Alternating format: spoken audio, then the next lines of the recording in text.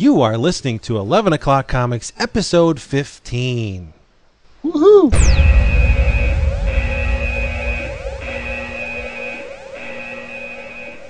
I'm sick of hearing about your stupid orphans. What did you just say? I hate orphans. Say it again to my face. I hate them. Come again? I hate all the orphans in the whole world.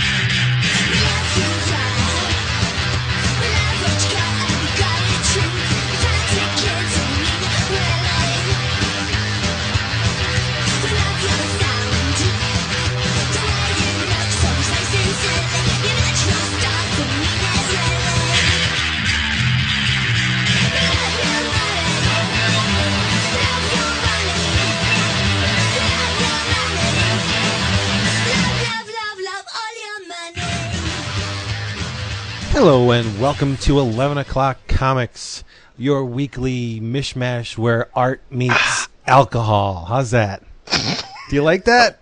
What, you've been thinking about that all Wow. I have. Is that Sour Mash? This this is a very atypical episode of 11 O'Clock Comics because the wonderful Jason Wood cannot be with us this week, so we pulled not one but two of our buddies in here with us this week. He's the link master extraordinaire, awash in a sea of karmic goodness. You know him, you love him. He is the ambassador of goodwill on our forum. It's Jefferson Workman. Hi. Hi.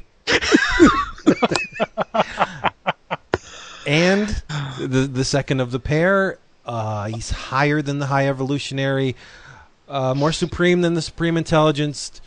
He's the voice of Tom versus the JLA and the edutainment on that other show. It's Thomas Stephen Caters. Hello. Minus the voice modulator. Minus the voice modulator. And as usual, I'm Vince B.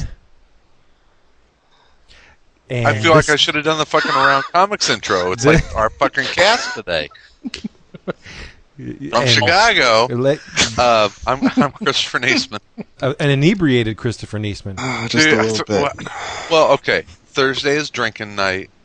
We normally record on Wednesday, and Thursday's drinking night. Yeah, right. Just we have a special day. Yeah, just Thursday. Wood couldn't do the show last night, and he's not here tonight, so I call bullshit. I think we have an escape clause in his contract, don't we? I've we better. jettison.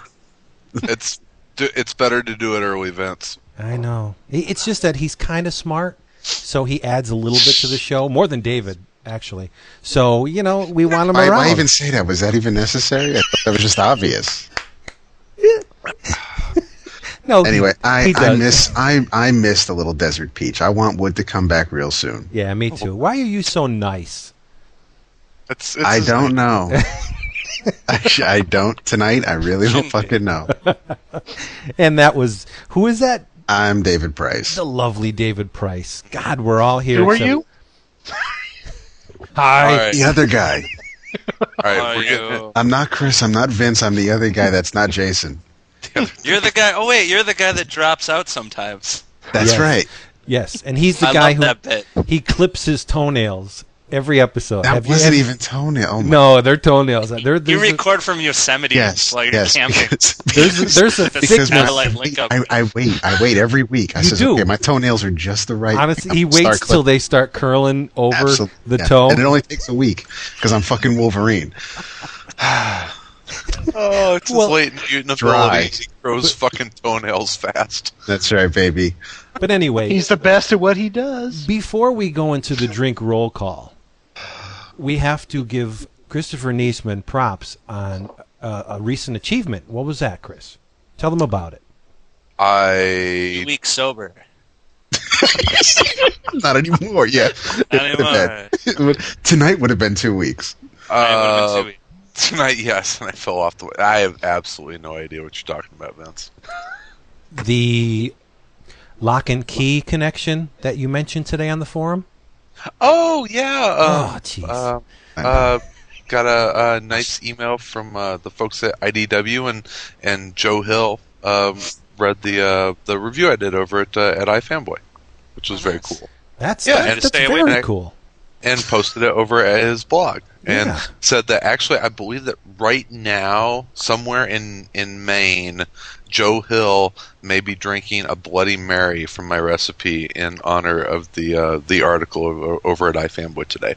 You can go to let me find this. Go over to JoeHillFiction.com is his blog, and he put a little post in there called "Drink 'em if you got 'em," and then it links to the iFanboy article that I wrote today, which was a Bloody Mary recipe and a review on Lock and Key, which is my absolute favorite comic book being published today.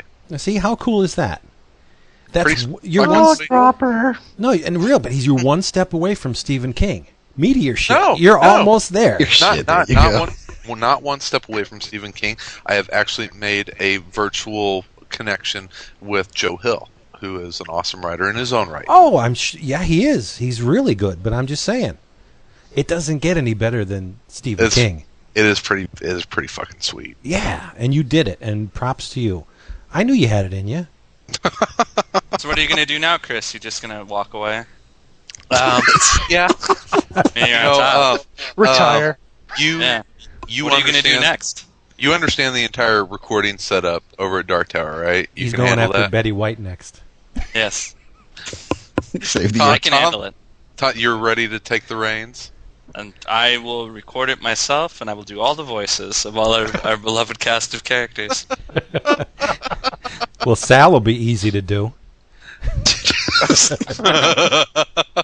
He's going to be there tomorrow. No, awesome. But I tell you what, the whole writing thing has been a lot of fun. I enjoy doing it. It's making me stretch some different muscles. And I tell you what, it's a good exercise to actually try and put down in words why you like or don't like a comic. And I think it forces you to think of stuff objectively. So I think it's an exercise that a lot of us could use to go through, so you can really kind of understand what you do and don't like about comics. So everyone out there, write your own little article on comics that you like and post it on our forum. Yes, it's a very good exercise to make you critically think about comics. Right.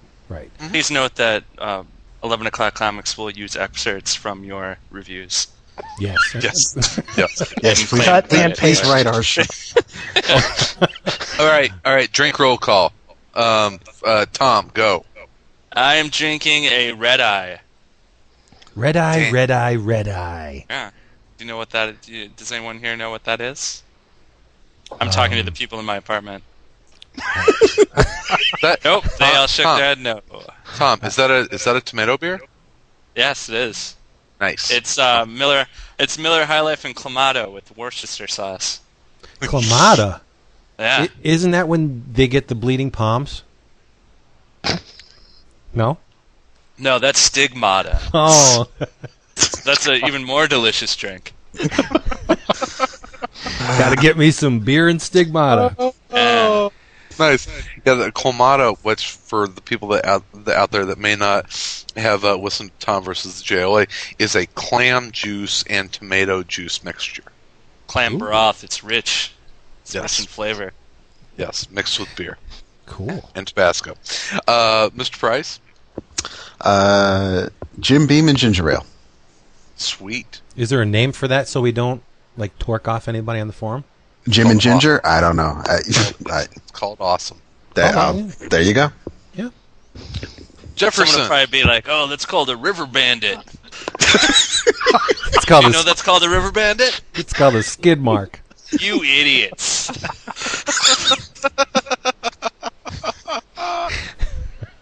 Jefferson, what are you drinking, buddy? Oh, let's see. I've got some McNaughton Canadian whiskey. Wow. And then I'm chasing that with a pipeline porter beer. Well, yeah, the beer's nice, but you're drinking that weak-ass Canadian shit, so we'll let you go. Hey, We'll let it go because you're a rookie. Do not harass the guests. I was not prepared, you motherfucker. There you go. No, he said. Smack them down, Jefferson. Yeah, I bet. Look on the label. It's an 80 proof, isn't it, Jefferson? You're right. He gets a little taste of Joe Hill, and then he gets all cocky on everybody. Wussy. All right, Vince. What Diet Coke are you drinking this week? I'm on my third Killian's Red. Gotta start mixing it up, man. I know. I'm a creature of habit. What can I say? You're holding us back, man. I know. Well, I tell you what. I had my Bloody Mary all mixed up last night, but you all put me off for a night. So go to ifanboy.com, look up Comic Shots number 3. Has an awesome Bloody Mary recipe. We talked about this already, Chris. But God. But tonight I'm just drinking a Budweiser. I'm gonna be quiet for a little while. Okay, good. So Now guys, go ahead. Since this is an atypical 11 o'clock episode, I like to talk Yes, about. because we've had a format and some structure in the past. No, but even though we don't have a format, So this is rigid. even weird for us. It's strange. And atypical was my weekend. Did anybody see the X-Files movie? I did. Did you? Excellent. Anybody else? No, sorry. No. I- my religion forbids me. It talk about atypical. It's like Chris Carter sat down and said, I am going to make the anti-summer movie. It was so against the grain. It broke with all kinds of convention. There's no bada boom in it. It's not a big movie. It's a very intimate character piece on Mulder and Scully, right? And it's even weird for an X-Files movie. Because what would you expect out of the X-Files? Aliens, maybe. A little bit of conspiracy. Nothing. There's none of that in it. There's just a little hint of paranormal, and that comes in the form of Billy Connolly. But otherwise, it's just about Mulder and Scully. What'd you think about it, Jefferson? I'm not the biggest X-Files fan. I was kind of goaded into going to see it. boy. I thought it was good. It felt like an episode, a little prolonged episode to me. Really? Yeah. I mean, I kind of enjoyed that it didn't have any of the convoluted mythology of the Right. show. Right. I enjoyed that part of it. I thought the movie was fantastic, only because you just break with convention and you won me over already. Try something different, I'm there. But even in terms of X-Files lore, I guess you can call it, it's even strange for that, because 9 years of X-Files and Mulder was the outcast. In this movie, Scully's she's working at a Christian hospital, and she tries a procedure on a child that involves stem cell research, stem cells. So she's the outcast in the movie, and Mulder is brought in by the FBI to help them out on a case. So he's vindicated to a point, and she's like shoved out. And so it's really weird for an X-Files episode too. I thought it was fantastic, a wonderful movie. And if you go to see it, stay past the credits, because there's a little scene at the end. Eric Walken. No, no, Christopher Walken. No, Samuel Jackson is Nick Fury. no, there's a little scene at the end where I'm assuming Chris Carter said, "Okay, I gave it a shot. If this movie doesn't go over well, here's your cap off to the entire series." And Mulder banging Scully. no, but it's. I'm not Double gonna say. bird. I'm not going to say, but it works very well as a culmination of the entire seasons of the X-Files, and it's just a fantastic movie. Creepy as freaking hell in the last reel, though. So just go see it. I'm trying to get everybody to go see it. Don't go see Batman Dark Knight again, like Equinox. Go see X-Files. I didn't know you could find out so much information on Google about stem cell research. Yeah, including a pertinent bit of information on the case you're working on. Yes. Spoilers! Whoops, I'm sorry. Now I guess we don't I'm not have gonna to see it. Oh, it's awesome, and I ruined it. She is so hot. She looks better with long hair. Yeah. She looked good bald. Backhanded comment there. Yeah, she looks better with long hair. She got a pert in mile. Classic. I do my best, baby. Where did Chris go? I'm tracking my my Watchmen eBay. Oh, Just seeing if Joe Hill emailed me again on my article at ifanboy.com. About Bloody Marys. we have some Jefferson. You're doing it again, buddy. Too loud. I'm on the radio. Okay. He's recording it for himself. Honest to God, it's like Bootleg. frickin', He's gonna be like, "Hey, this is a bootleg edition." it's the time tunnel. Long time listener, love the show, guys. Thank you for calling. No, dude, my auction's up to like $85. It's awesome. He's, So some grandmother wants to get this for their grandkid for their birthday before the movie comes out, and you're gonna. Yeah. Grandma's gonna have to drop 2 bills on that. she's gonna have to go work some corners. Only if you take your teeth out, Grandma. I probably shouldn't say this because it's gonna flood eBay. But how many people out there have? Like a car salesman. I probably shouldn't mention this. How many people have a full set of Watchmen out there? Me. Yeah. Multiple copies, yeah. I mean, like 2 years ago, if you had tried to sell a full run of Watchmen on eBay, what would it have gone for?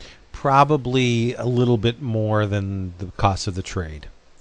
I would Yeah, think. like $20. Yeah, Dude, 20, 25. Full runs of Watchmen are going for like $150 to $200 on eBay right now. That's just stupid. It's ridiculous. I could understand the absolute being that high because it's out of print. For now. Is it? Yeah.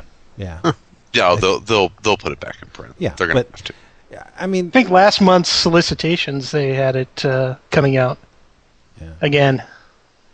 Shit, sell the one you got now for $150. that's crazy. That's Yeah. really it's a show. Comic flipping with Chris Niesman. You are the flipper. Flipper. You should run issues of X-Force #1 with that.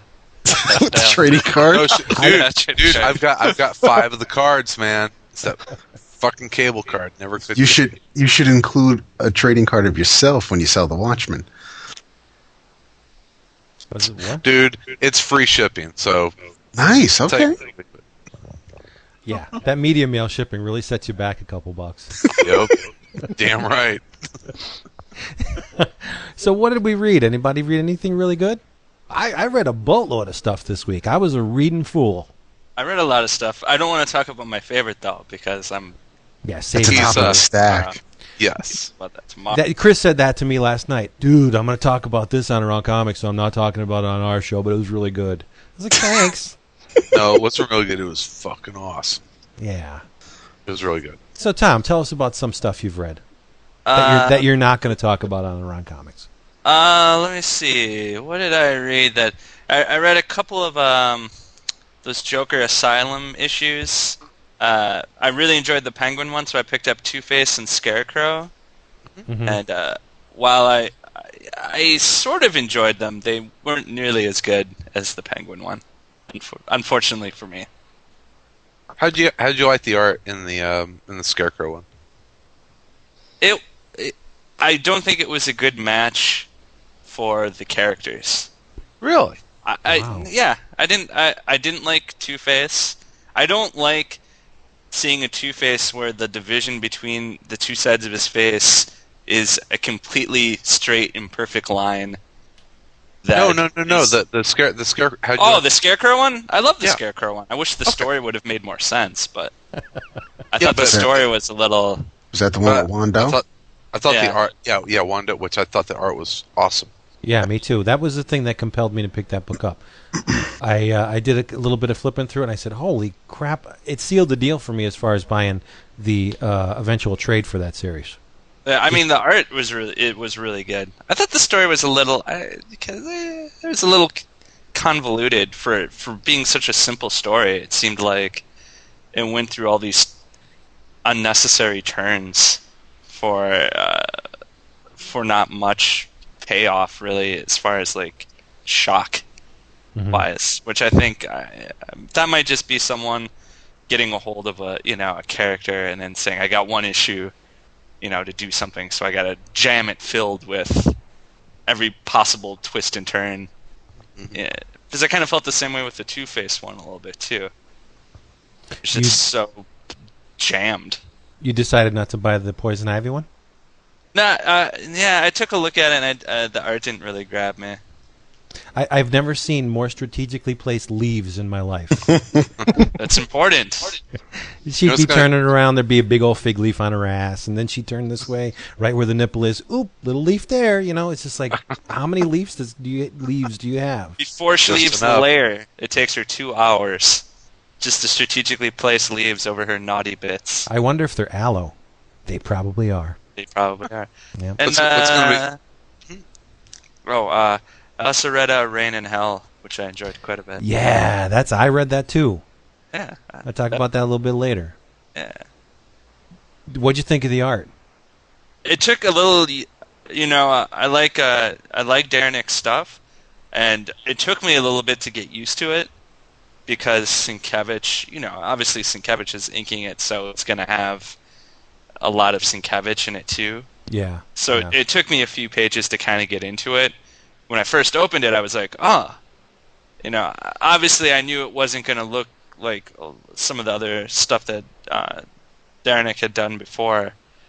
So it took me a little bit to get into it, but once I got into it, I really enjoyed it.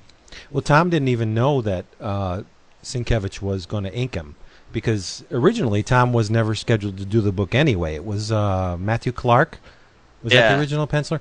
And since Tom, everybody knows this by now, the local boy, shops at the same comic shop I do, he mentioned that he got the job and that he got a call from someone from the editor, whoever the editor is on this, saying that Sienkiewicz was going to ink him, and he was like, "That's like telling you, open your door, there's a naked woman outside of it." It's to be a young and up and coming like Tom and have Sienkiewicz ink your work.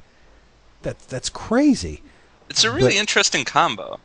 Yeah, and you can see the contribution that Tom made with the character designs and the intricate landscapes and stuff. But I think Sienkiewicz maybe overpowered his line a little bit. I think there are certain panels where it was. I know it takes place in hell.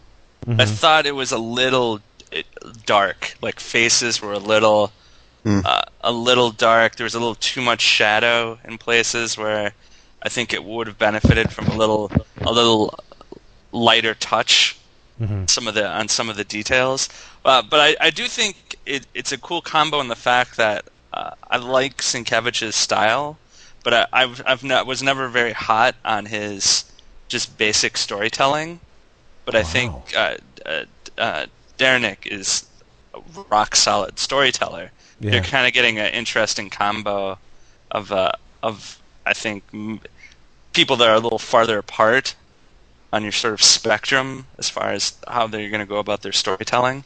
Mm-hmm. So I think that's it turned out really interesting, and I think maybe as it goes on, maybe it'll be inked a little bit, with a little lighter touch. But I still really enjoyed it, and I thought it was really cool looking. Yeah.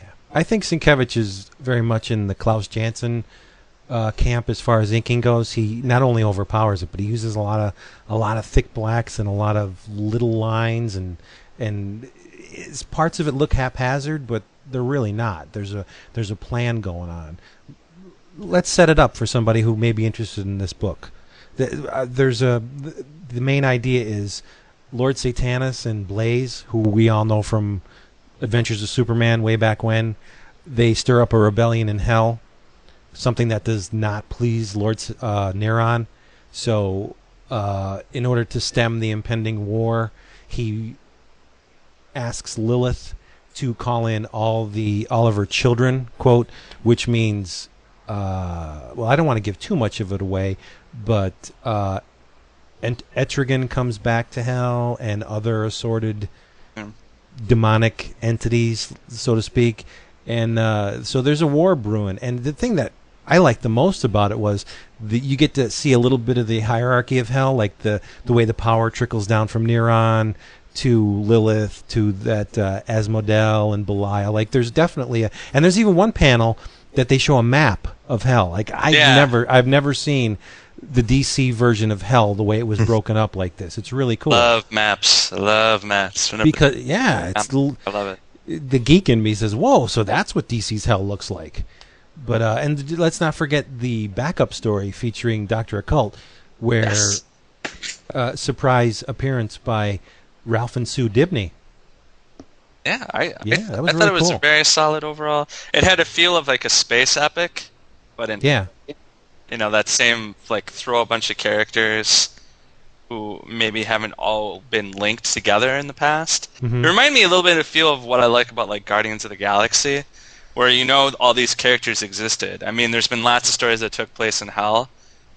In the DC, magic book, like Swamp Thing had stories, and you had the Demon, and you saw these characters all sort of in their own little world, and then all of a sudden you have all of them thrown together because obviously they're all in the same place. Right. You're like, oh yeah, of course they would all know each other and all, interact. So I enjoyed it. It's definitely a thematic successor to the Day of Vengeance miniseries, because not only do you have Shadow Pact appearing in it, but in the backup story, Ralph and Sue warn Dr. Occult that this Warren hell could screw up the way magic works in the DC universe for a long time. So that was the main gist of Day of Vengeance, and so that carries over into this miniseries. And the backup was drawn by Steven Segovia, which is really good looking. His work in this backup is a lot better than what I've seen in Wolverine Origins. But just flipping through the book real quickly, I thought it was some of the best Neil Adams-esque and Leinil Yu-esque art I've seen in a while. Got to be negative, don't you? No. But and written by Keith Giffen, of course. Can't leave that part out. Yeah. I thought it was great. Going into it, I was like, okay, I'll pick it up. Got to support the local guy. But I was really pleasantly surprised at how good this issue was. And if we had a pick of the week on this show, like that other show where Tom's from, if we had a top of the stack or whatever, this would be my pick. Reign in Hell is awesome. And the cover by Justiniano, the modern Wrightson, it's just incredible. What do you think of the cover? I love Justiniano. Yeah, I love his art. Fantastic. I think he's great. I would love him. I looked at the faces in the crowd, like it's Lord Satanas just making a pose, and there's the damned amassed around him, and he just renders every single face uniquely. It's an incredible cover. Why isn't he working on a regular book? Let's ask. He doesn't want you guys. He doesn't want you guys bitching about the fact that it only does 8 issues a year. There's definitely better stay out of it. Better stay out of it if you can't get 12 done. Just give us those miniseries, goddammit. Yeah. He's great. He is fantastic. Definitely a cut above, I think. Anyway. Yeah. Yeah. I think David will be pleased with what I picked for my top of the stack tomorrow, but he'll just have to wait. Oh, curses! David's not that big of a JSA fan, though. Nice. It wasn't JSA. Really? Yeah. I mean, JSA was good. I mean, I'm a little shocked. You go, sir. Okay, I go. I just wanted to say. I think I know what it is. I'm not the biggest Alex Ross supporter in the world, but that cover on the JSA annual is fantastic. Gorgeous, isn't it? Yes, it's a beautiful cover. I really like the expression on Power Girl's face. I like it a lot. I think he nailed it. It. Props to Alex Ross for that cover. Hey guys, it's Richard from Wales. I think some of you might know me as Blue Meanie from various online bullshit things. Even though I'm a bit late on this, I wanted to chip in on the Alex Ross discussion you guys were having a couple of weeks back. First, I should say I'm not a fan of his stuff, man. It's just fucking boring. But a lot of people always go on about his methods, the whole thing with the photo references and stuff. Now, I'll be honest, I don't give a fuck about that. If the end result's good, he could be like nailing dead kids to a wall and tracing them. But it's just the stuff he does is just so dull. I know whenever people go on about his stuff, they always bring up Greg Land as well and say about almost like Greg Land is the evil Alex Ross who does everything badly. But I gotta be honest, I think his stuff pisses all over Alex Ross because it looks like superheroes. He's got the most perfect idea in the world, he has, because when he wants to draw a superhero, he traces a fucking porn star, which is genius, because porn stars live on the same level of unreality the superheroes do. You know, it's like the point with them is if you saw a porn star stood next to you in a supermarket, they just look wrong. And it's the same as superheroes, because I know in effect they are just supposed to be people in costumes, but that's not what you want to see in comics. Alex Ross keeps drawing superheroes like they're normal people. Like, that's fucking wrong. You see a thing of his JLA, and it basically looks like a room full of old farts on the way to a fucking fancy dress party. You know, I buy comics for cool images, not pictures of a load of bloody chubby cosplayers. I mean, have you seen... He's the only guy I know who can make Wonder Woman look fat and ugly.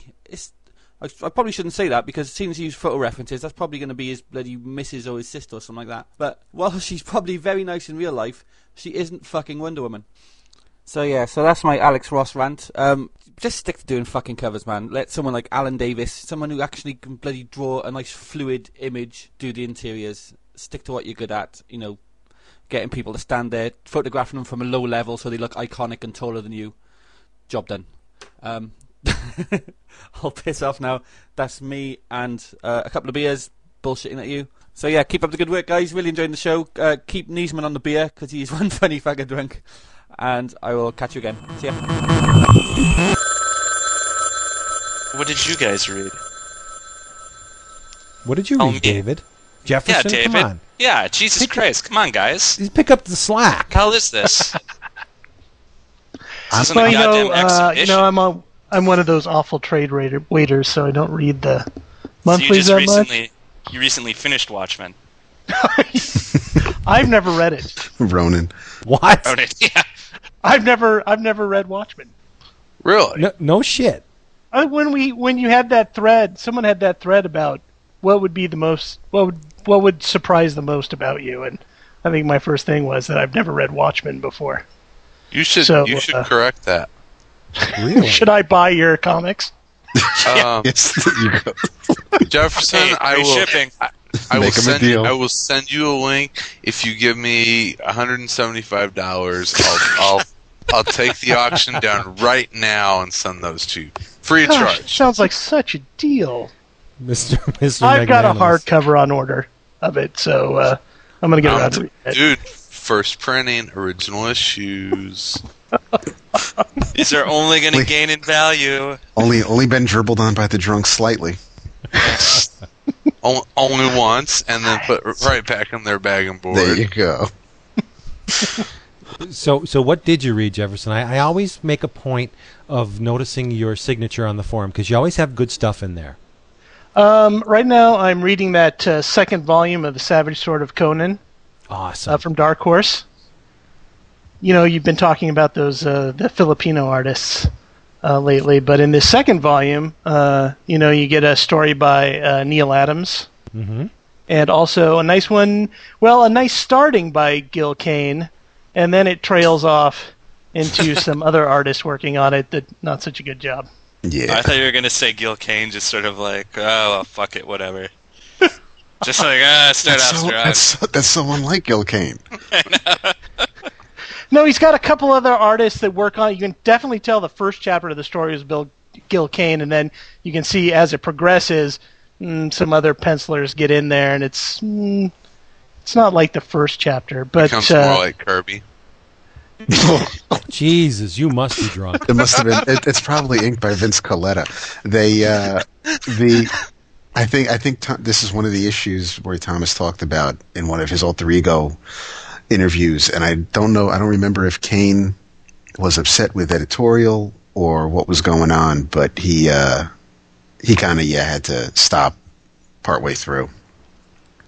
Science from David Price. I love it. But like the rest of that book, the John Buscema stuff with Akala on inks is like, that's gorgeous. It's like ice cream. Yeah, it is. It's delicious. It is. Yeah. And then speaking of Kirby, I'm reading the Kirby, the King of Comics book by Mark. Evan Neer? Evan Neer. Not much text in that, is there? No, not much text, but a lot of nice big blown up pictures of the Kirby work. So And it's Kirby, and I can't stop buying Kirby stuff, so...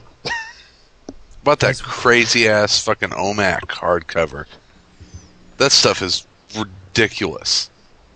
You It know is what? so fucking out there, man. I love it. But I mean, the women, like mannequin women in boxes, and That's where just- all women should be. In Dude. freaking boxes. it was Like veal. Happy You feed birthday, them a little, Michelle. put them in the box, take them out, do your dirty work, put them back in the box. There you go. My favorite crazy concept is I think it was in the Jimmy Olsen comics, where it was that like miniature planet that was like a planet of Transylvania. Uh-huh. Transylvania. Oh, yes. That's just like, what the fuck? Like, what a crazy fucking idea. These creatures escape from their tiny planet and get blown up to like. I remember reading that and being like, gee, what the hell is going on? And and I'm someone who enjoys. I wish more comics had more crazy shit like that. And even I was like, that is insane. I can't. Yeah. I like that. What's in I think story? it's that double-page spread where they show the planet in that room, and all those TV cameras are on it. Crazy. You know what my favorite crazy Kirby concept is?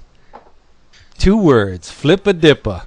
Flip-a-dippa is goddamn ridiculous. He is. What the It's hell like was that from? flip-a-dippa, Newsboy fourth world. Legion. Yeah. Oh, okay. Like okay. Jack, what was he thinking that back in the early 70s that the average comic book reader would identify with a black kid infatuated with scuba gear? Scuba was cool in the 70s, Vince. Come More- on. More useless. He was riding the wave of scuba mania. I just He love is saying useless than it. Aquaman. Flip-a-dippa. Like what? Is there a character that you can do less with? Then you have to. He has to be near water constantly. I know. to use. And I love it. Like they'll be in a very tenuous situation. All of a sudden, someone will say, "Hey, there's water." Flip'll be happy, and throw the black kid in the water, and he's happy. What? Oh God! And you know what's scary is I don't think that Kirby ever did a drug in his life. No. He produced. He was like a toad. If you lick Jack Kirby's back, you'd get like a contact eye. One lick makes you smaller. The other one makes you tall. Roz was Guitars. always freaking floating. Because she'd get the good stuff. Oh, So, yeah. There's a very uncomfortable silence. imagery. Imagery. This one's for you, Jack. Clean my brush, Roz. But all right, let's move on a little bit. I don't like to talk like that about Jack Kirby. I felt like Anyone else? Anyone Yeah. else? Fine, but not Oh yeah, frickin' Gil Kane, fuck him. Yeah, of course. No, I love Gil That's gonna Kane be the stuff. title of the episode. Yeah, Gil Kane, fuck him. David, what's your favorite Gil Kane piece of work? Like, just single. Yeah. Green Always Lantern. prepared. Green Lantern. Green Lantern. Awesome. I love My Name is Savage.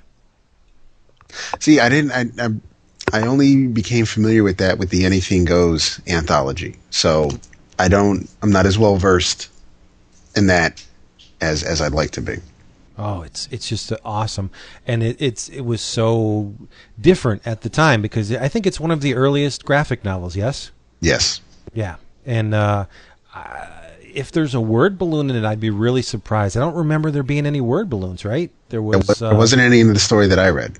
Right, and that dynamic Gil Kane anatomy and composition and just fantastic. The guy was, well, obviously he's one of the greats, but there was something really special about Gil Kane. The way he could twist the human body like that, Yeah. and it looked natural. And we have to mention Jaime Hernandez just for Dave Windorf. So we have to say Jaime Hernandez. Everybody, say it. Me. There you go. Jaime. Jeffrey Hyman. Hyman. All Use Hyman. Jamie. It's Jaime. Jamie. I mean, It's not Jamie. This is I- America, Vince. I don't speak give a American, motherfucker. It's I bleed red, white, and blue. It's not even spelled the same. Christ. He's drunk. Whatever. Is he really? Thank God you put that qualifier out there. Well, it is drinking night. Thursday's drinking night. Yeah. All the nights of the week. This is the one. His name is Jamie. Proclamation. Your name is Guadalupe. What's Friday night, Chris? That's Oh no, that's which Around one? Comics night. I'm Well, sorry. every other Friday. What's Saturday night? Bath night. At night. For you? Entire night of bathing. Jefferson and I have read something, right, Jefferson? Together? Are you Oh, holding we hands? have read something, Vince. We did. Together. We both have read Ted May's Injury #1 and 2 from Buenaventura Press, and I'm guessing that means good road in Spanish, doesn't it? Buenaventura. Well, since Chris pissed off anybody that speaks Spanish, What? Yeah. We were talking about the little black boy in the scuba gear. I say one thing about Jamie, and all of a sudden I'm the bad guy. Say his name. Jamie. No, the black boy. Oh, Say it. Flippadippa? Yeah. that's got no problem with that. Flip a dipper. Lippa-dippa. So, Jefferson, I know these two issues are very funny, and they probably connected with you because you have an awesome sense of humor. Is this true? Thank you. I'm I sh- think you're setting me up. I am setting you up. I'm on the spot. All right, just let's see how like-minded we are. What was your favorite part of say issue 1 and 2? And just so everyone knows what these books are, they're a sort of anthology comic done by the very funny Ted May. There's two other guys that work with him. Jason Robards, who is a writer. Yes? And Jeff Wilson. Right. No, Jeff Wilson is the writer. Jason Robards does the art. And the great Ted May does there's that echo again, you bastard. Oh, sorry. Let me turn it down. Jason, what is he keep turning it back up? Yeah, I don't really want to fuck this episode up. I first We already have for encountered that. Ted May on a mini comic called It Lives. Have you ever seen that book? It Lives? Dude, that is my fucking favorite Roddy Piper movie. No, That's They Live. They Live. Oh. Dip. But The licensed property? there's a story in It Lives called Toilet Battle. You have to read it. I'm not going to say anything about it, but just read it. Toilet Battle. But I'm sure Jefferson and I picked up on the same thing. There's a part in the second issue where this young man who finds himself on the shitty end of a relationship, the girlfriend breaks up with him. He goes into the woods, and he's wallowing in self-pity. He's at a carnival, and the song from Nazareth, Love Hurts, just comes over the loudspeaker, and he's visited by the ghostly apparition of the dude from Nazareth. Written on his shirt. Yes, and it actually says on the guy's shirt, the dude from Nazareth. And they're sitting against a tree just belting out, "Love hurts." It's almost surreal. And then he floats away. Yes, into the sky. He walks away into the sky on this little fairy dust kind of twinkle. It's very surreal. And waving the peace sign. Right. These are great comics. What did you like about it? Was that your favorite part of it? I really liked the first stories in both ones because those kind of scenes were like, Spokane is like a metal town. And those guys in that book are the guys I grew up with. Growing up in the early 80s and digging on the heavy metal and the weed. This is Spokane is the town that gave Ted Nugent the key to the city. I'm not kidding you. It was Ted Nugent Day in Spokane. I think it was in '77. Use every part of the key. In the first issue, Jesus Christ. Every part of the key. the great white key. But in the first issue, the story is called Panama Red. It's written by Jeff Wilson, drawn by Ted May, and it's just about a kid who stumbles upon a joint and starts showing it off to all his friends. Eventually gets brought to the principal's office, and that's basically all the story is about. But it's done in a kind of autobiographical Dan Clowes kind of way. You guys and your jazz cigarette books. Oh, but it's awesome. In the beginning, the kid's laying on a bed and he's looking at the back cover of Anthrax, Fistful of Metal album. That was me 20 years ago. Hello? With hair. Yes, yeah. Yeah, there you go. Actually, with hair. Before the cancer, there, I'll make you feel all bad about it. I have to go now. You forgot who your friends were. But come on, let's pump. Feel bad. I really like Ted May. I think he's got a knack for comedy in comic form that very few people have. And most of his characters have this lazy eye thing going on, like Homer Simpson, where you just can't help but laugh at it, even when I'm sure he doesn't intend that you laugh. But there's a running gag strip in both books called The Perils of Heracles. And it is the god Heracles, who unfortunately has been cloned. And he hates himself. So he beats the hell out of himself, meaning he beats the shit out of the clones. And it's just funny. It's funny. You got to read it.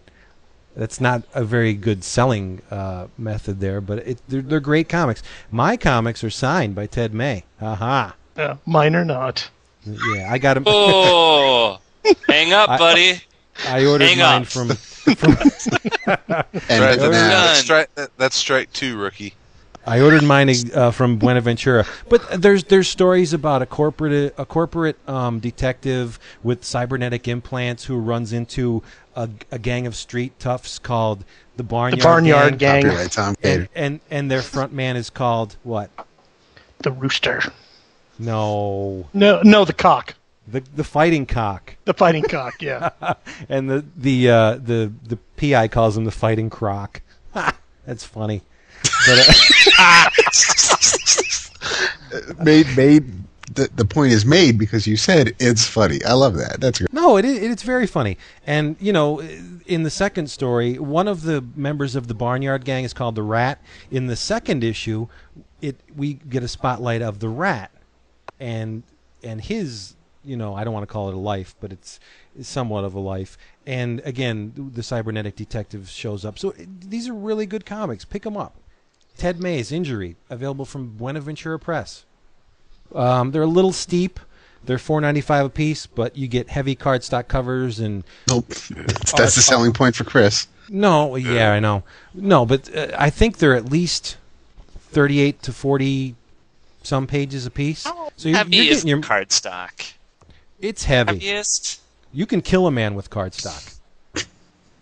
I've seen it. I'll pay the $3.99. Nice.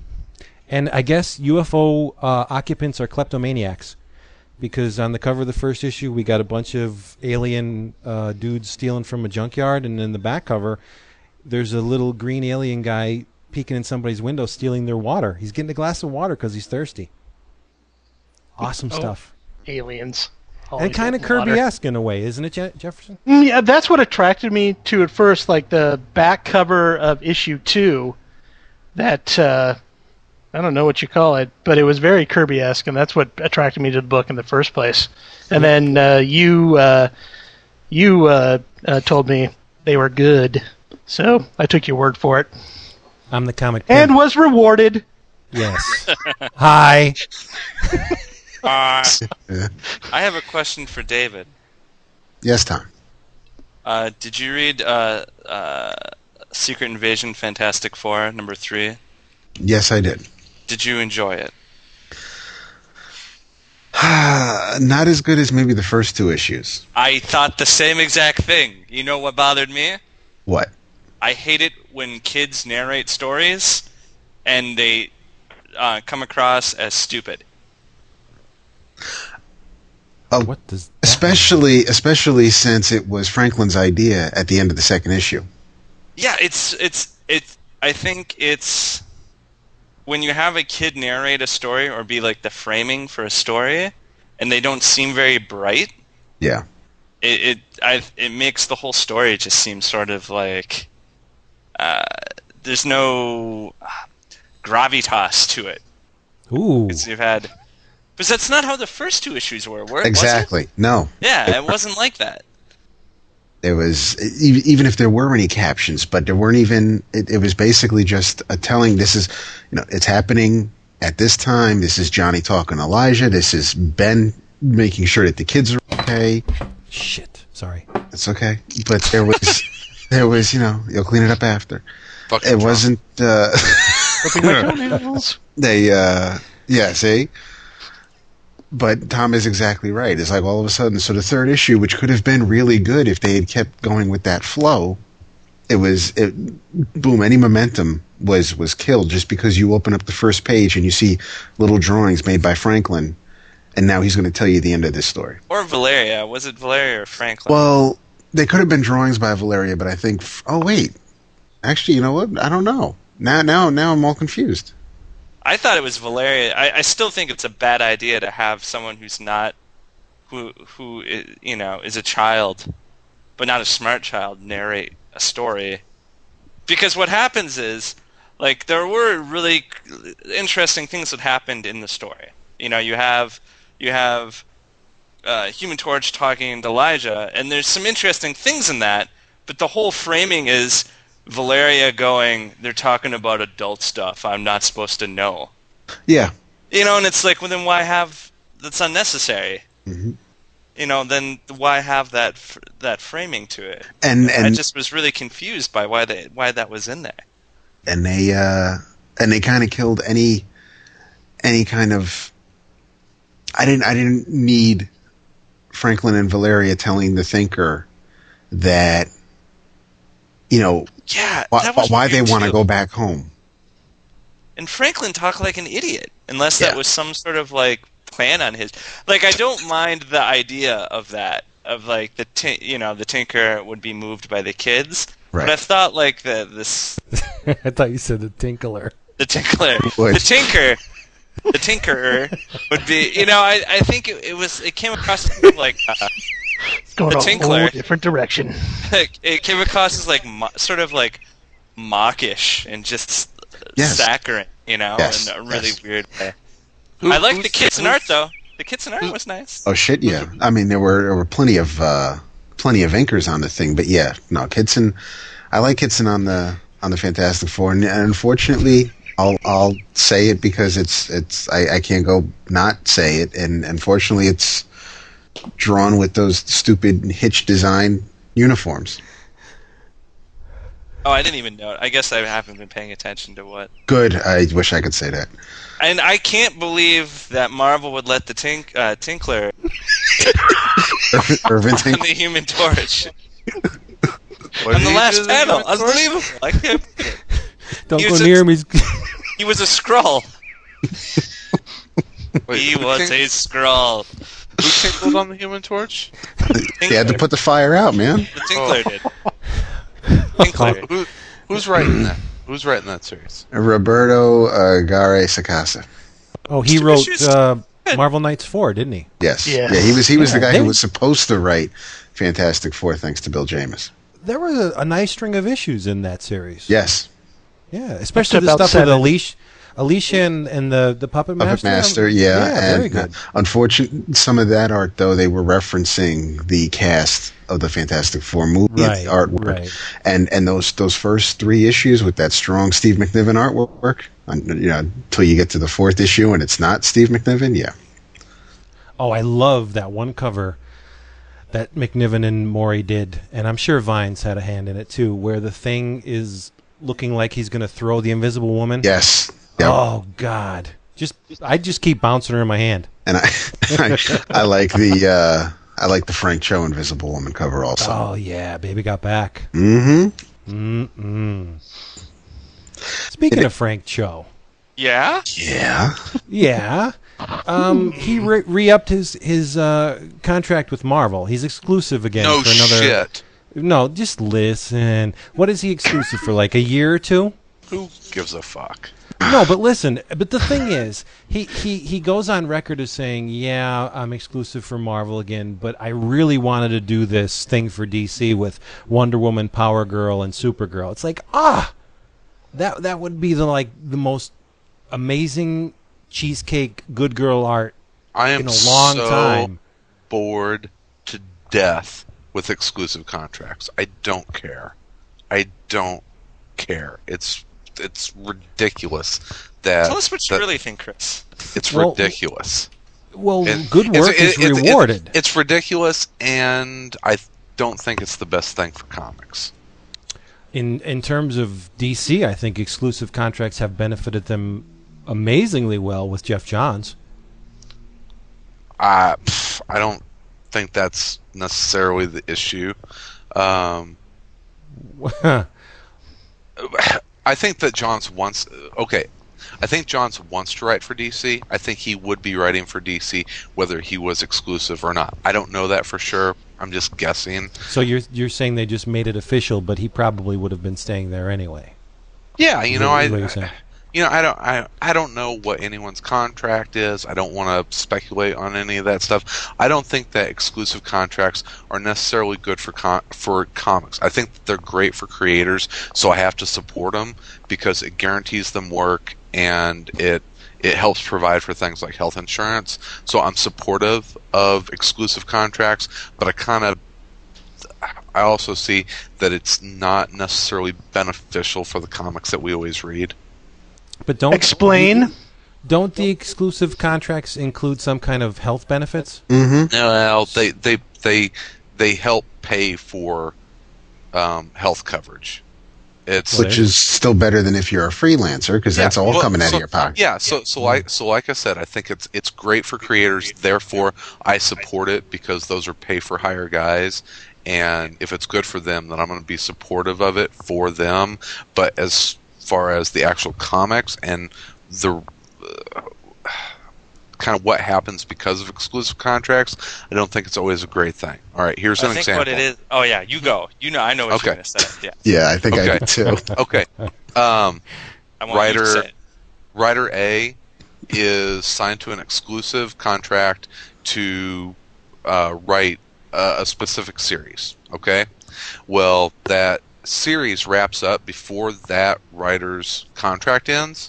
Well, part of being an exclusive writer is that they have to guarantee you work. Okay, I know where this is. So you have writer B who's writing another series. Okay, well, he may be better suited for that series, but because writer A is guaranteed work, they put writer A on writer B's series because writer B doesn't have an exclusive contract. So now you have a guy who's not necessarily better suited to write a series than the other guy, but they have to put him on it because he's signed to an exclusive contract.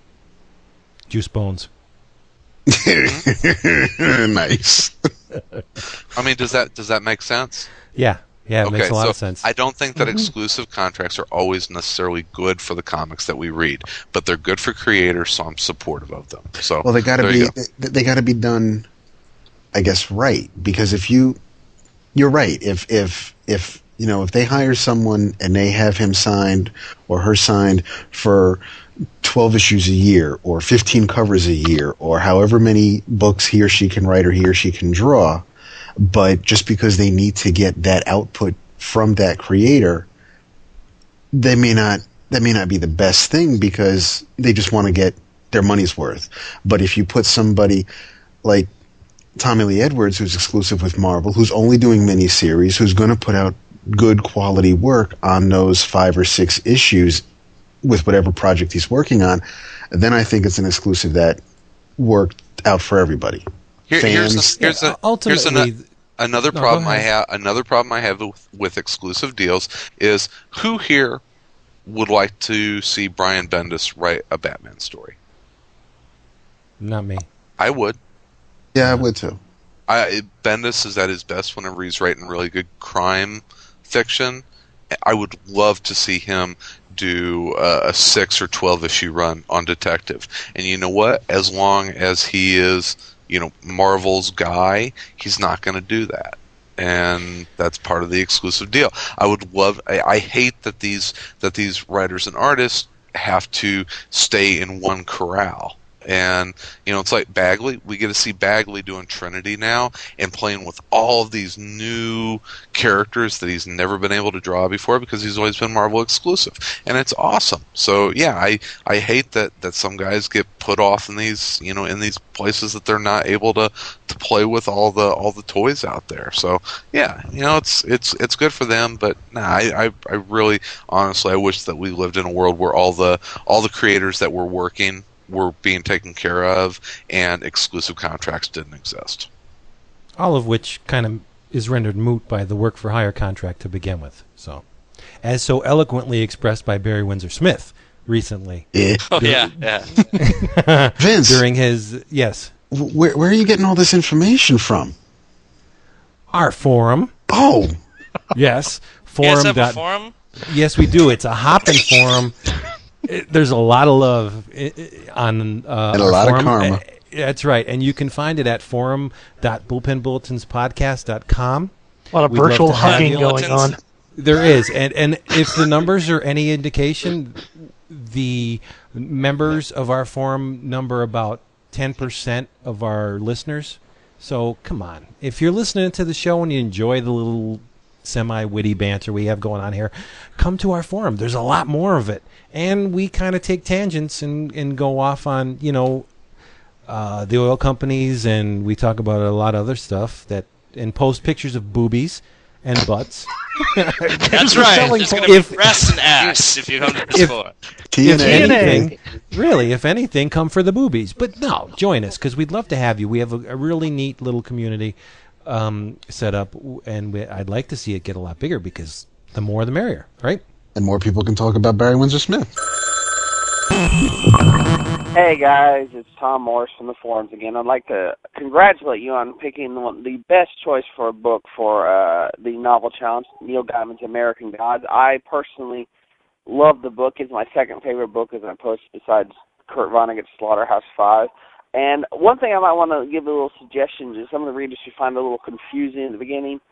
There's two things you need to think about while you're reading this book. One, America became a melting pot over time. What was the consequences of America melding its culture into kind of a universal culture? And that's something you should think about as you're reading this book. Another thing you should also think about is just the idea of what do we consider sacred in our society now? Like, what are important? What is more important to us?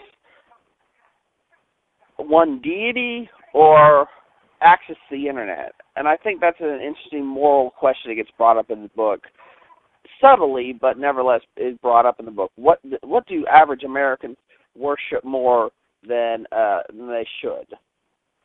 Anyway, I'd like to once again applaud you guys for it. And hey, a suggestion for your next novel challenge: why don't we go more than one novel? Let's go for the entire Dark Tower series, or anything Stephen King, since he definitely has embraced the comic book genre wholeheartedly.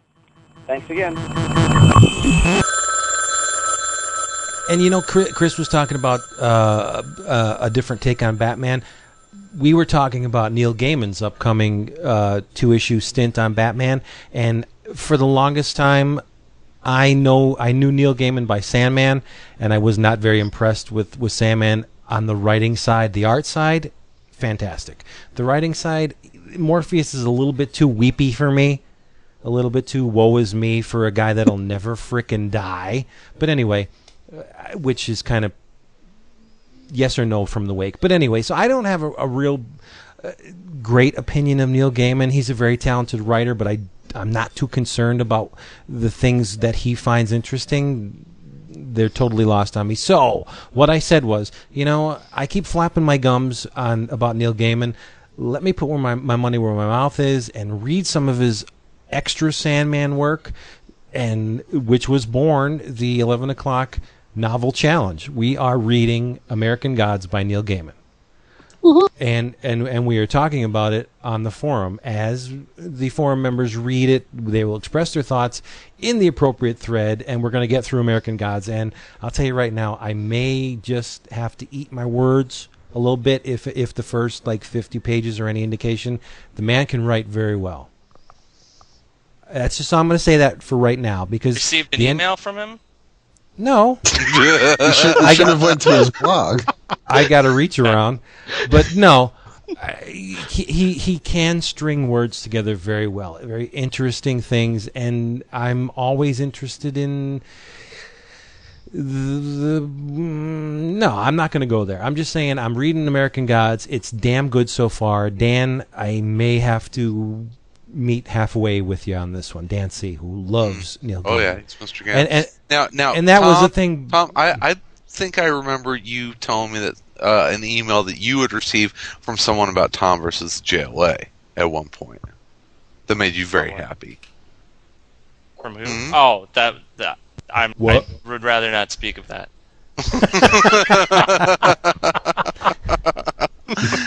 So you're just as guilty as we are. Yeah, I would rather not speak. Yeah. I got an email that Chris forwarded to me because we don't have a community email for 11 O'Clock Comics yet. Why? I don't know. So we don't. Ooh, can I read it? Can I read it? Yeah, you can read it. That would be nice. Okay. Leave me alone. That's what it says. I know I can't. My tinfoil hat can't block out your voices. Oh, it's an email from Singe. No, it's from JGG. Who is it from again? JGG.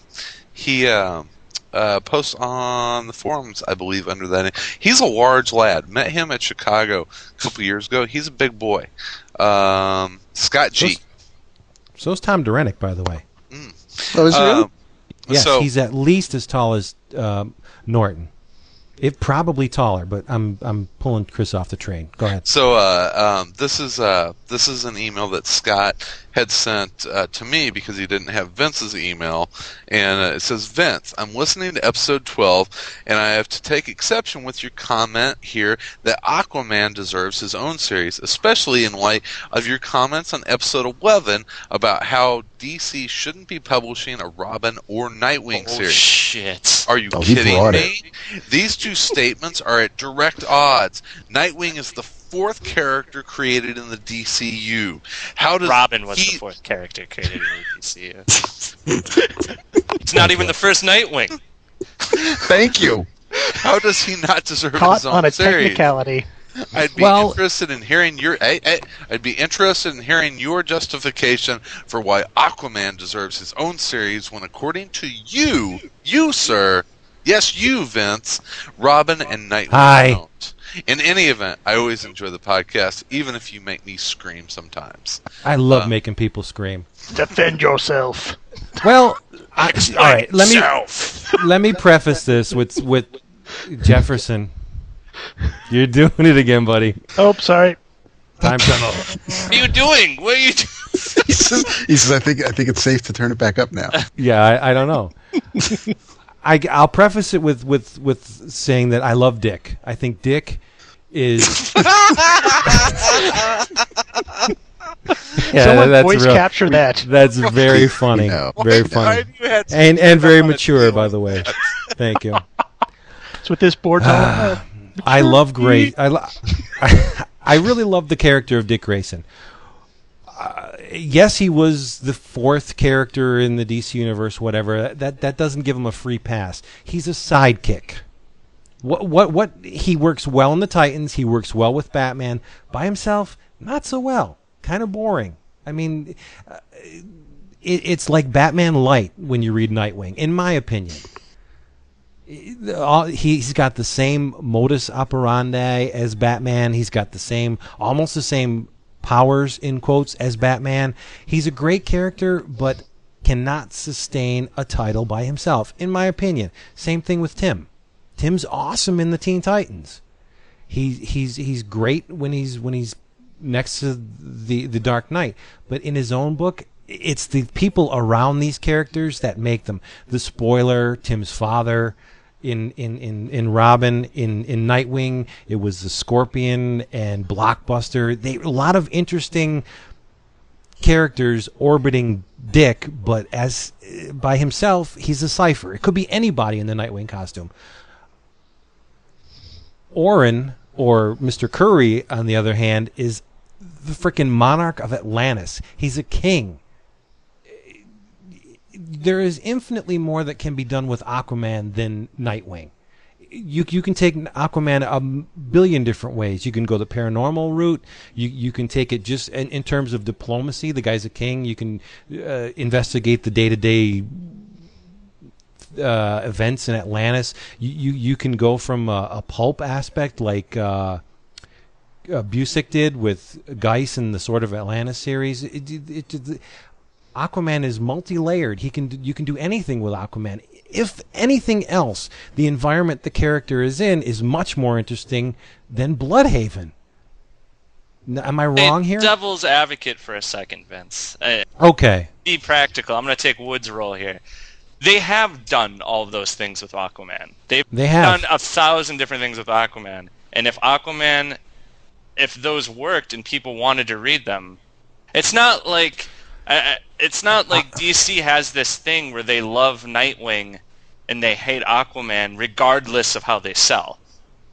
No, you're right. But the Batman formula is a proven success. The Nightwing formula is almost the same as the Batman formula. Therefore, it's no wonder that Nightwing can sustain a book in that aspect longer than Aquaman. Aquaman is different in every incarnation of that book, whether the Peter David Aquaman, the Silver Age stuff, the Rick Veitch beginning latest series. Every take on Aquaman is different and extremely different to anything else that's on the stand. So, of course, it's not going to be as accepted as readily as it has to be different every time. Right. Because the previous one didn't sell. Nah. No, I mean, but that's why directions on book change. That's why directions on every book changes. Right. Well, I'm not saying that it's going to be a top 10 hit. I'm saying creatively, there's the potential for experimentation and creativity is much richer with Aquaman than it is with Dick Grayson, Nightwing. That's just my opinion on this. I think Nightwing's a great character, but on his own, whatever. It's Batman light. That's what it is. Maybe one thing with Aquaman is he's totally in his own environment, and then they can't cross him with other characters because we got to get everyone into the sea now. And then see the one thing about Aquaman and Tom has Flip-a-dippa, dude. Flip-a-dippa and Aquaman. There you go. Bring back Flip-a-dippa. But he's one his thing new Tom sidekick. has made very clear, when Aquaman, once he comes out of the water, he has a tendency to be a dick. Right, Tom? I don't really know. Yeah, they don't have... Because what makes him separate from all the other of your big DC characters is he is a king. I mean, he's different. He's the kind of elected leader of an entire race of people, which is far separate from all the other characters, which in their own way have Superman in a sense is an outsider, Batman in a sense is an outsider, and Aquaman in a sense is an outsider when he's on land.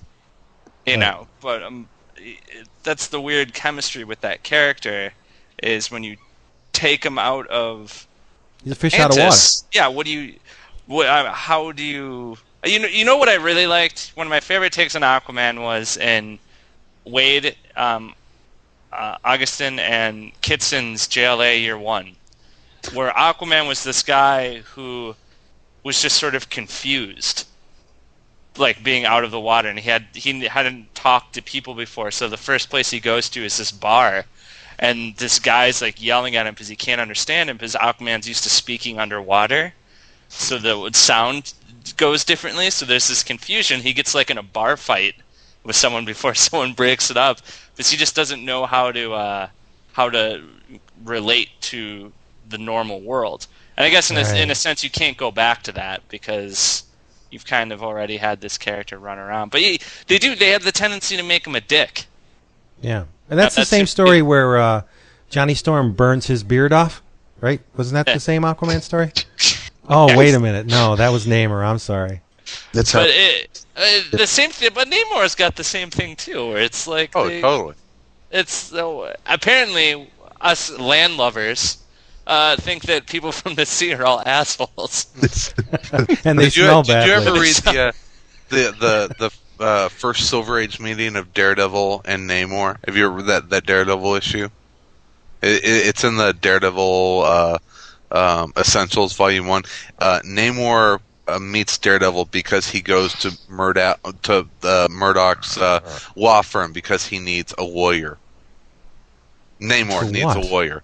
I don't know, but that's exactly. Well, you know what I was going to say also about the Aquaman thing is Aquaman's kind of funny in a way because a lot of things that happen to that character were the first things to happen to a superhero character served in the DC universe. He got married before all the other characters did. He had a kid before he had his kid die before anyone else had his. But for a lot of years, I don't think they took advantage of those things that he was ahead of the curve on. Like, they had him get married, but they sort of didn't get around to exploring all the things that made Aquaman different.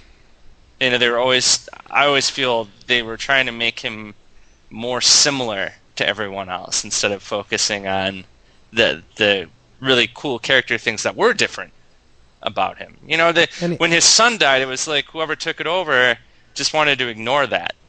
Like, oh, it's too sad. We want to make Aquaman happier. You know, not that, you know, Aquaman's got to be one way or the other, but I feel he's had a lot of things sort of pushed aside that I think would be cool character moments, but no one's ever sat down and made them all make sense.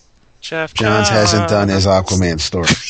Yeah, exactly. Yeah, Aquaman Rebirth. I mean, a lot of sad things have happened to Aquaman, but right. But he still finds time to ride a seahorse. So. You have to do that. Yeah. You always have to make time for that, and punch people and punch unsuspecting people in the unsuspecting teammates in the stomach. What would you rather do? Aquaman. I mean, the Justice League, not good teachers at all. None of them are. But okay, can we agree that the creative potential with Aquaman is greater than Nightwing? I don't know if I could ever say that one is. I don't know. It's like. Maybe at the end of time, when I look at all the different stories that have been told with these two characters, then I'll make a value. When Tom 2012, finally baby. reaches the source wall, then we'll know. Tom, when I'm hovering, when my brain is in the satellite orbiting the Earth, and as it burns to the ground, I'll be like, yes, the Aquaman did have more. You know, I just brought up 2012. While I'm on the subject, does anyone know what happened to Archaea Studios? ASP. Where did they go? They're still around. Not in this issue of previews, they're not. Really? No, they just may not have anything coming out that month. I pre-ordered like 3 issues of the long count. I think I got one of them. Well, I know they're still doing Mouse Guard, right? I don't know. That's serious? As far as what about the stopping or something? Or there was some big deal where... Do what? They're restructuring... Yeah, really? Studios Press. They got a press release about the restructuring and release delay information. Oh, that's a bummer. That's not good. Huh? Yeah, because here, let me read you an excerpt from it. If you ordered stuff from us, in character, please. In character. Is there a list? If you've ordered stuff from us, you are fucked. Oh wow! You got a little one. That's great. Right to the point. Yeah, no, they didn't write that. Very professional. Oh, good God! Well, somebody will put out Mouse Guard, so that'll it. Hopefully, they're not going out of business. So, Mouse Guard is good and profitable. And we got word this week that Mice Templar is going to Cartoon Network, right? Yes. That's awesome. Speaking of Mouse Guard. Yeah. Yeah, right. Vince, was there something you wanted to say about Barry Windsor Smith? Just that he took the opportunity during his acceptance speech for the, Hall of Fame. The Hall of Fame to expound upon the evils of the work made for hire contract. And I had to agree with him. I thought he was 100% correct in his assessment of the industry, but I don't think it was the best time in the world to do it. I was going to say that. I don't know if that was the right time. Well, he's basically saying yes, I am being inducted into this Hall of Fame based on my work made for hire work, but don't do what I did. Right. Thanks for the award, but don't be me. I think he's probably bitter that they didn't use any of his images on the Archer and Armstrong hardcover, on the cover of that book. I read that when they announced the Archer and Armstrong edition, and they didn't once mention Barry Windsor Smith when they listed the creators on that book. Oh, Somebody really? else got pissed this week. Seriously? Oh, Frank Bruner. Didn't Frank Bruner get pissed because Yeah. Djurjevic did a cover for... Yeah. And thanks to Jefferson for pointing out that previews did in fact say that the Howard the Duck Omnibus was going to have 2 covers. Now, what was the deal for those who don't know? Frank Bruner saw his... Djurjevic did a homage to one of his covers. Yes. In paint form, and he was taken aback that they would allow... didn't he call him a hack, I think? Well, I'm not sure if he's calling Djurjevic... I'm not sure if he's calling the artist a hack that did the cover or that did the representation of the art that's going to be on a Marvel Masterpiece card. Oh, it's a Marvel Masterpiece card. Okay. Yes. So I thought it the was cover that he did, it wasn't redone by an artist? That's what the impression I got. He did. From He it. either said artist in quotes. I don't know if he actually said hack, Ooh. but he... Pretty strong words from Mr. Bruner. Yes. So this he was is apparently not messing around. this Full is of vitriol. this was reported on Lying in the Gutters, but it is from the Gene Colan, I guess, Yahoo group. So I guess when you're Frank Bruner, you've earned a little bit of leeway to flap your gums, because Bruner's freaking great. yeah, And he's done a lot of landmark work over the years, but I don't know if that's too cool about it's dissing another artist like that. I mean, I'm sure he got his little royalty check, right? who knows? Take the money and run, right? I don't know. I'm pretty sure he got a royalty check. I think where it started was that the trading card is one thing, but Marvel.com, when they give you the list of what's coming out that week, and then you click the link and it shows you who the creators are for that book, it does say covers by Frank Bruner on both editions. So because the Marvel website had an error, I guess this may have caused him to fly off the handle like that. Take a pill. Hey, He Chill was out. angered. He was. You won't like me when I'm angry. He's going to go Red Sonja on your ass. Oh, did you see the poster with Rose McGowan as Red Sonja? Yes. Oh, good. She Yeah. creeps me out. What? Yeah, she creeps me. It's What? the whole Marilyn Manson. I was just thing. going to say that, yeah. Well, Yeah. Marilyn Manson's a good-looking guy. Yeah, Vince Yeah. Vidal. So Bet your ass He's I would. handsome. yeah, He's I don't handsome know. in a creepy Eddie Munster kind of way. She's greasy. I don't know. She's greasy. Oh, Okay, so no. she's a side order of French fries. That's great. Yeah. Have you seen Planet Terror? No, I Chris? haven't. You watch Planet Terror and tell me if she's greasy. That is one. Oh, Planet grade A. Terror. It's got a- Okay, sorry. What do Yeah. you think I said? Planetaire. Did you? No, Planet Terror. That's what I'm hearing now. That's not what I She- heard before. She plays an exotic dancer. Mama, the first 3 minutes, yeah. It's like a religious experience. That's a Hollywood makeup. They'd make you look good, Vince. I'm gonna disconnect his ass right now. All right. Well, thank you for joining us. We're pushing 125 minutes here. What do you want to do? Let's end it. Let's end it. Let's put this baby to sleep. Cut it off. Done. It's like the Around Comics guys talking to Greg Rucka. So, what'd you have for dinner last night? At the end of their interview, that just went on far too long. So, how are you? I'm sleepy. Yeah, me too. I had a rough day. Guys, Thomas Jefferson. Yeah. Ooh, how about that? We should have you guys on again. You can be the Thomas Jefferson team. That is get it? Yeah. Fantastic. I see a All podcast right. in the I'm making. finished.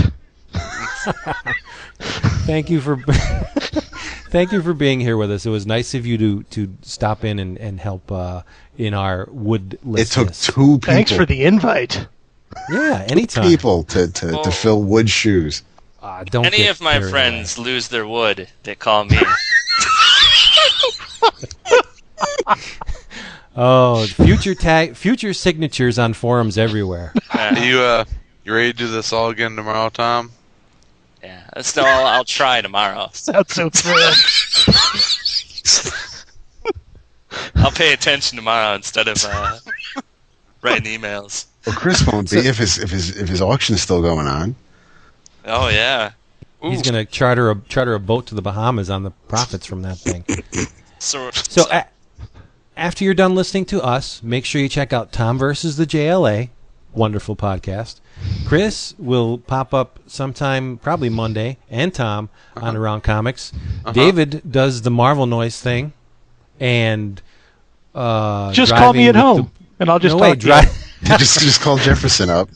Driving with the prices and Let's Mage talk the about Hero disgusting, and Nice. Jefferson. You immature. And Jefferson has his own show called. You just call me. Yeah, Jefferson. Give me a ring. Just call me. Say it. I can Hi. talk about a lot of subjects. And when you call him, he says,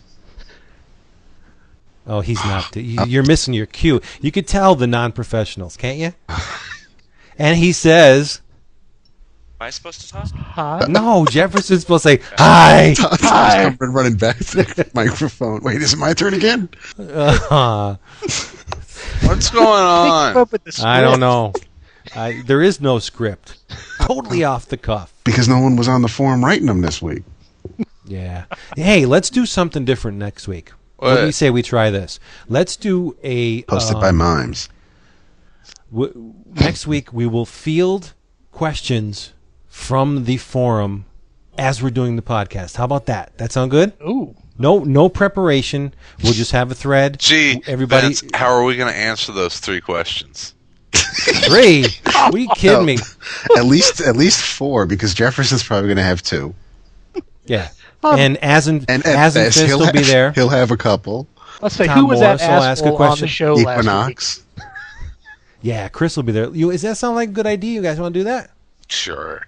Yeah, because Right. I can never get enough keyboard typing on live during the show. No, we won't be typing there. All right. We'll just be So reading there. next, are we going to do it Wednesday?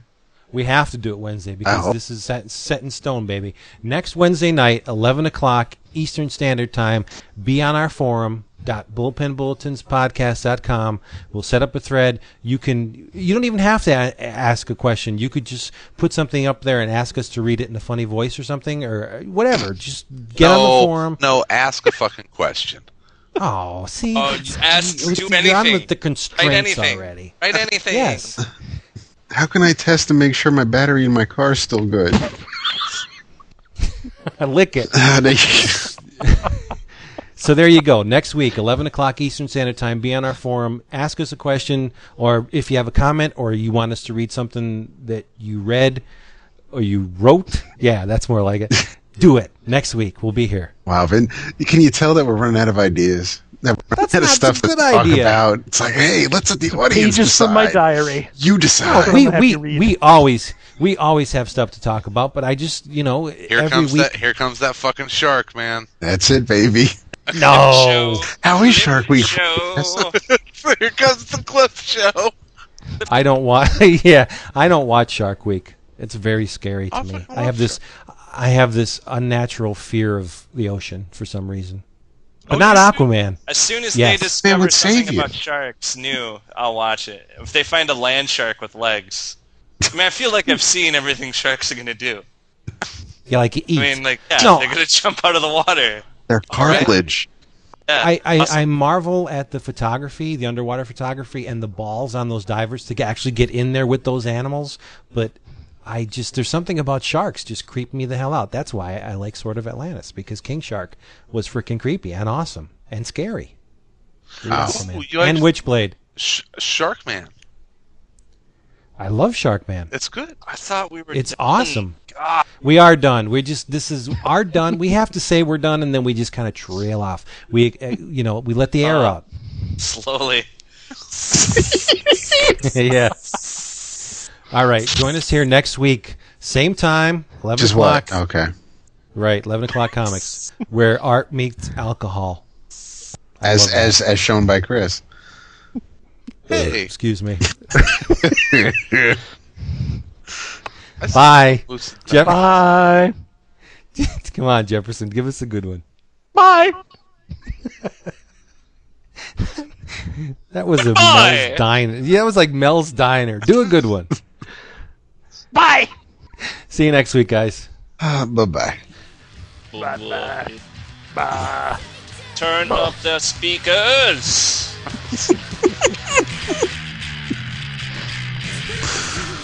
Hi. Let's do another one. Yeah, let's do another one. I need a refill. I don't have any more beer.